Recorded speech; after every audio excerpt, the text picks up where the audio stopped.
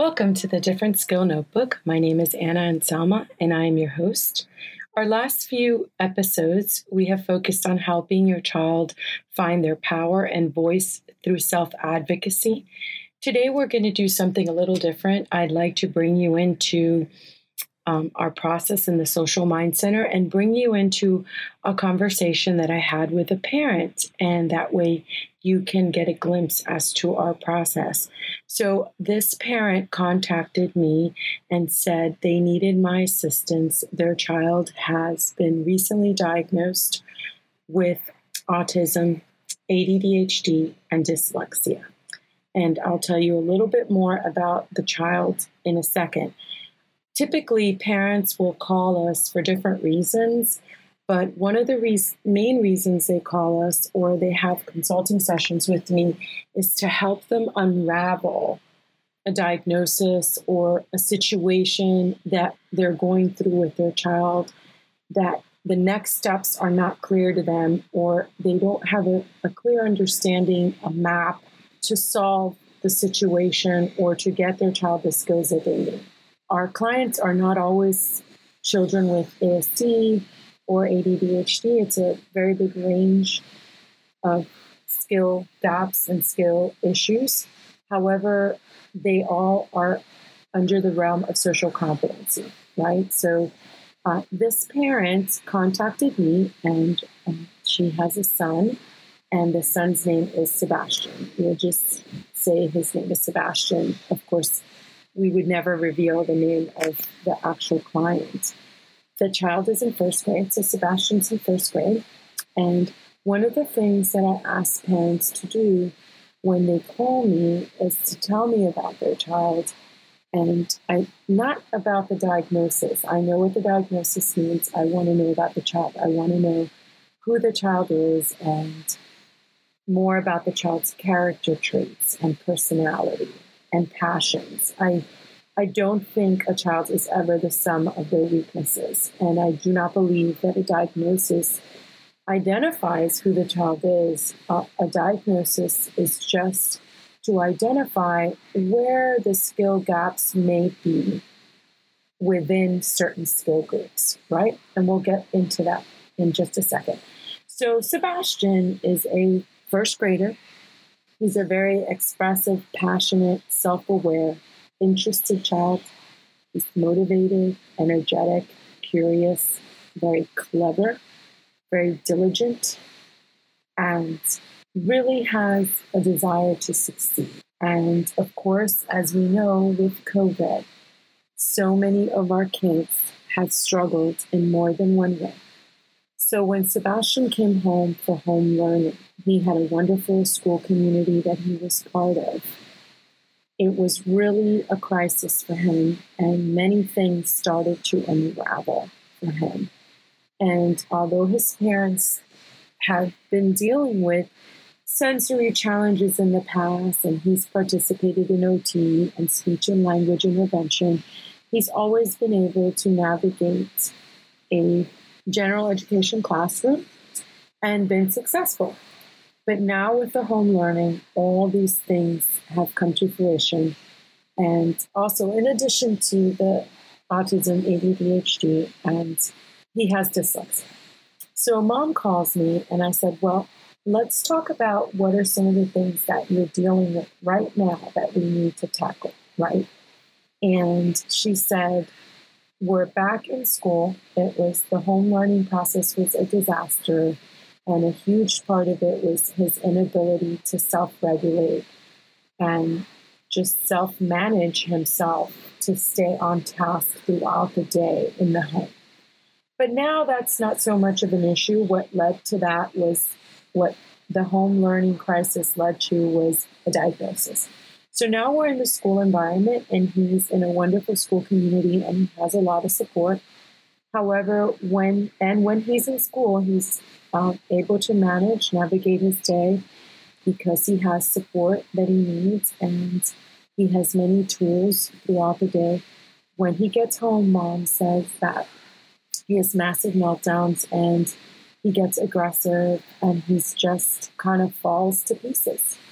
So I said to her that this is a common situation. This again falls under self regulation and his ability to manage his emotions, manage his ability to calm down, know when he's not feeling well, know when he needs to do something, have the words to express himself during these situations, and have the cognitive flexibility or the flexibility to find an alternative to a meltdown, right?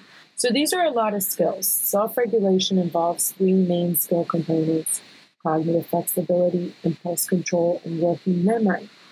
So I said to Mom, well, we need to work on self-regulation. And Mom said that he was currently working with an OT. And I said, that's wonderful. And that the OT was implementing a program that she was certified in to deal with his dyslexia, which is wonderful because the dyslexia is also a priority because we want him to do well in school and we want him to be able to navigate his academics so that it doesn't impact his self-esteem and add to the stress that he already has with a body that he's so not in touch with. So I said to Mom, so the skill that we're prioritizing here is self-regulation. And we're prioritizing body awareness so that he can have an understanding of his increased stress levels that lead to the meltdown, learning to calm the body and slow down, which helps with impulse control. And it also helps with the aggression and the hitting, and finding ways to release his frustration and anger that don't involve aggression. He needs body awareness of his sensory overload. He may be needing a sensory diet, which his OT can certainly help him with, that he can implement daily proactively prior to the meltdowns. In order to avoid emotional meltdowns, you need to be proactive and manage these needs that the child's body has to bring them to a calming state prior to the meltdown. So also, I brought to Mom's attention that this is a common scenario when you return from school. Children are mentally exhausted, especially children that have to use their intellect to navigate the social environment. And a child with ASD has to navigate the social component of his environment with his intellect because intuitively he is unable to do so. So I said, this is why you're seeing a complete meltdown when he gets home, and then you're seeing aggression because he doesn't know what to do with himself. So now let's go to the strategy. The strategy is guide a transition to a safe space that reduces the sensory stimulation and allows him to calm his body and mind. He will require assistance to transition after school to regulate. So in order to build this into a habit, he'll need help coming through the door and the reminder of, let's go to your safe space. So the strategy would be to redirect him and replace an overstimulating situation again after school, which may be hanging out with his siblings, and his siblings are playing and screaming, and he may just need time alone in his room. And this may be a strategy that can be applied to across environments. At school, he may need a break, a moment to regroup, a moment to just have space to calm his body. But I was mentioning to Mom, he'll need help with that because initially he'll come in, and when a body and mind are mentally exhausted or on sensory overload, it's not a teaching moment, and the person or child needs help to get to that place where they can calm down. So I emphasize that to Mom. So I recommended that she continue to work with the OT because this is a person who he's already worked with, and we don't want to bring additional support after school because he's already dealing with professionals at school, and we don't want to make after school equipping overwhelming because he's already on overload. So this is a therapist that he's known for years, so I suggested to Mom that this therapist be the one that implement the sensory diet and that also be the person to help him to come to an awareness of the needs that he has to take a break, to go to a safe space, we decided that he would have a tent or a fort in his room that he would go to just go to shut down, reboot, and refresh. So I said to Mom, in order to build this skill, right, self-awareness of him being on overload and needing to take a break, he needs to be able to identify the signs in himself when he needs a break. And concrete examples such, what does your body do? Or where does it feel like? Do you get really hot? Do you get very nervous? Do you get very anxious? Does it affect your stomach? Like, help them to pinpoint where in their body they can get a hint of a sign of, hey, I need to take a break now, right? Identify the words that he will use to identify to Mom that he needs help to transition to break.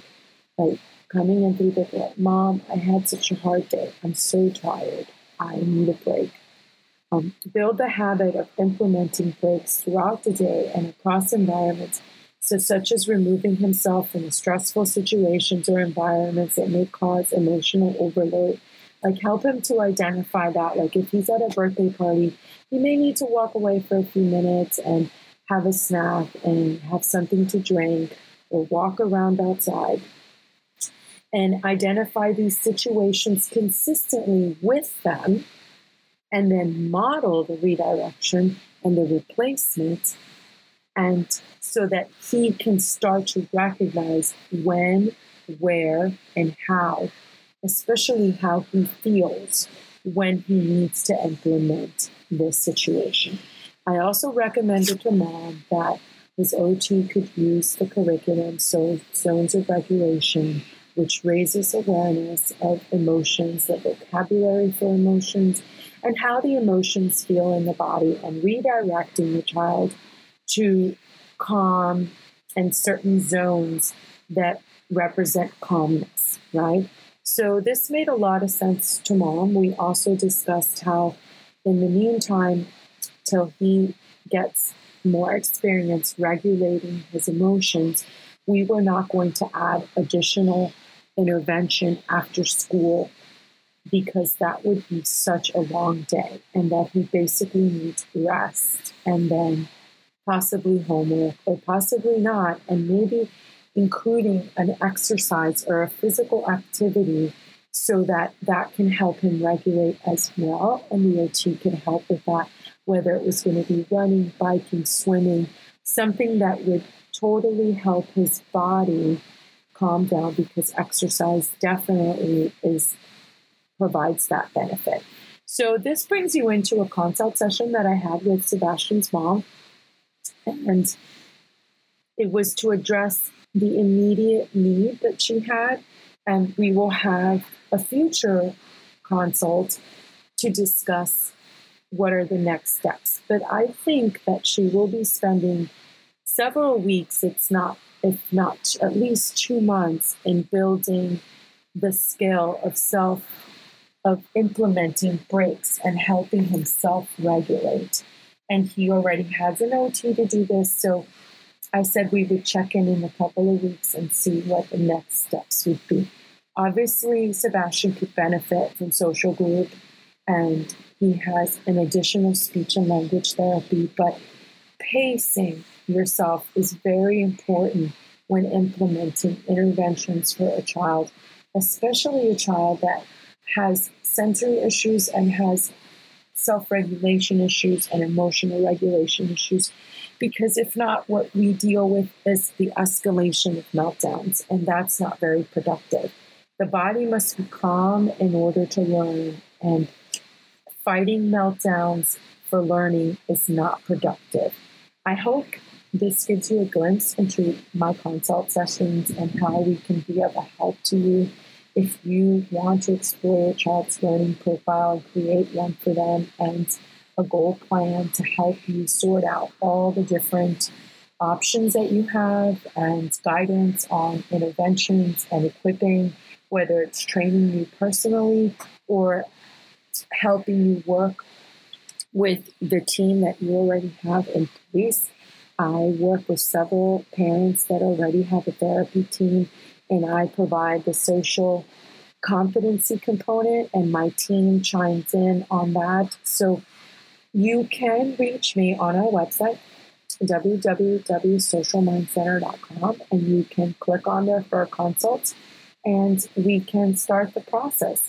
I have a great article on our blog too that it's regarding self-regulation and prioritizing what skills come first when you need a child with a learning difference to learn certain things in order for them to succeed academically and across environments. So in order for a child to have social adaptation skills that lead to social skills, they need to be able to self-regulate. So self-regulation would be one of the top skills that we would want all our children to have in order for them to self-manage and be productive, constructive, and have goal-driven behavior.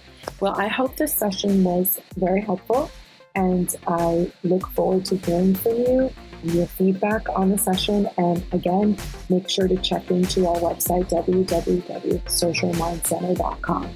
Thank you.